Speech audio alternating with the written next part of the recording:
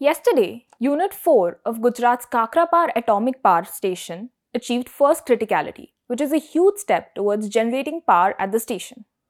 The Nuclear Power Corporation of India Limited, NPCIL, announced the milestone achieved by India's largest indigenous nuclear power plant. I am Akanksha, and I will explain what is first criticality and what does this mean for nuclear power generation in India.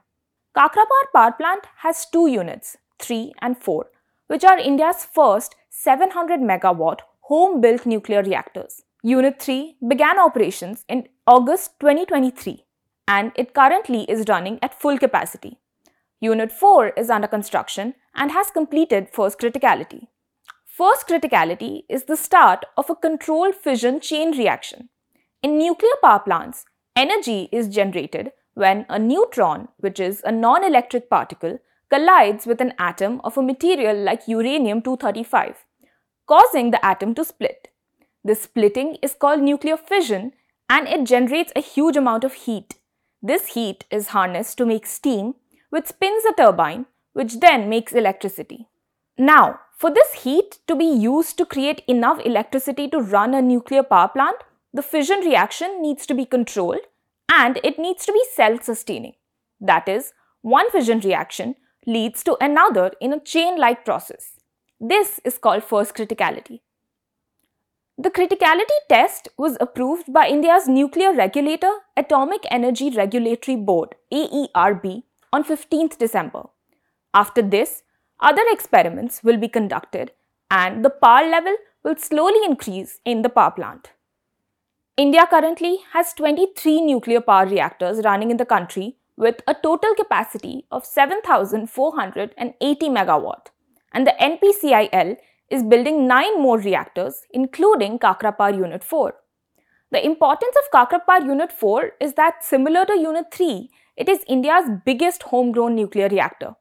A capacity of 700 megawatt is huge, and Kakrapar reactors also boast to be among the safest reactors in the world, according to the NPCIL. Their inner containment systems are lined with steel to prevent the release of radioactive material in the case of an accident. They also have passive decay heat removal systems, which safely removes the passive heat that is generated during and after nuclear fission, sometimes even when the reactor is shut down. These measures have been employed in new generation nuclear reactors, especially after the Fukushima Daiichi nuclear disaster of 2011 in Japan. Nuclear energy releases no greenhouse gases and it is an important renewable energy source. India plans to generate 50% of its total electricity from non-fossil fuel sources by 2030, which makes nuclear energy all the more important. Despite this push for nuclear energy growth in India, the current contribution of nuclear energy to the total energy generation in the country still needs to grow.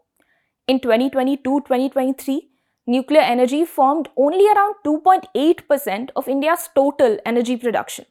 In a Lok Sabha reply, Union Minister of State for Science and Technology Jitendra Singh gave details of the current 23 nuclear reactors in the country, out of which 4 are under project mode, 1 is shut down for assessment, and another one is operating at 90% capacity.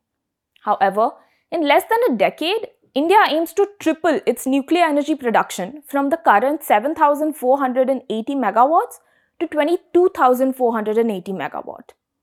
Thank you for watching. Keep watching The Print for more such videos.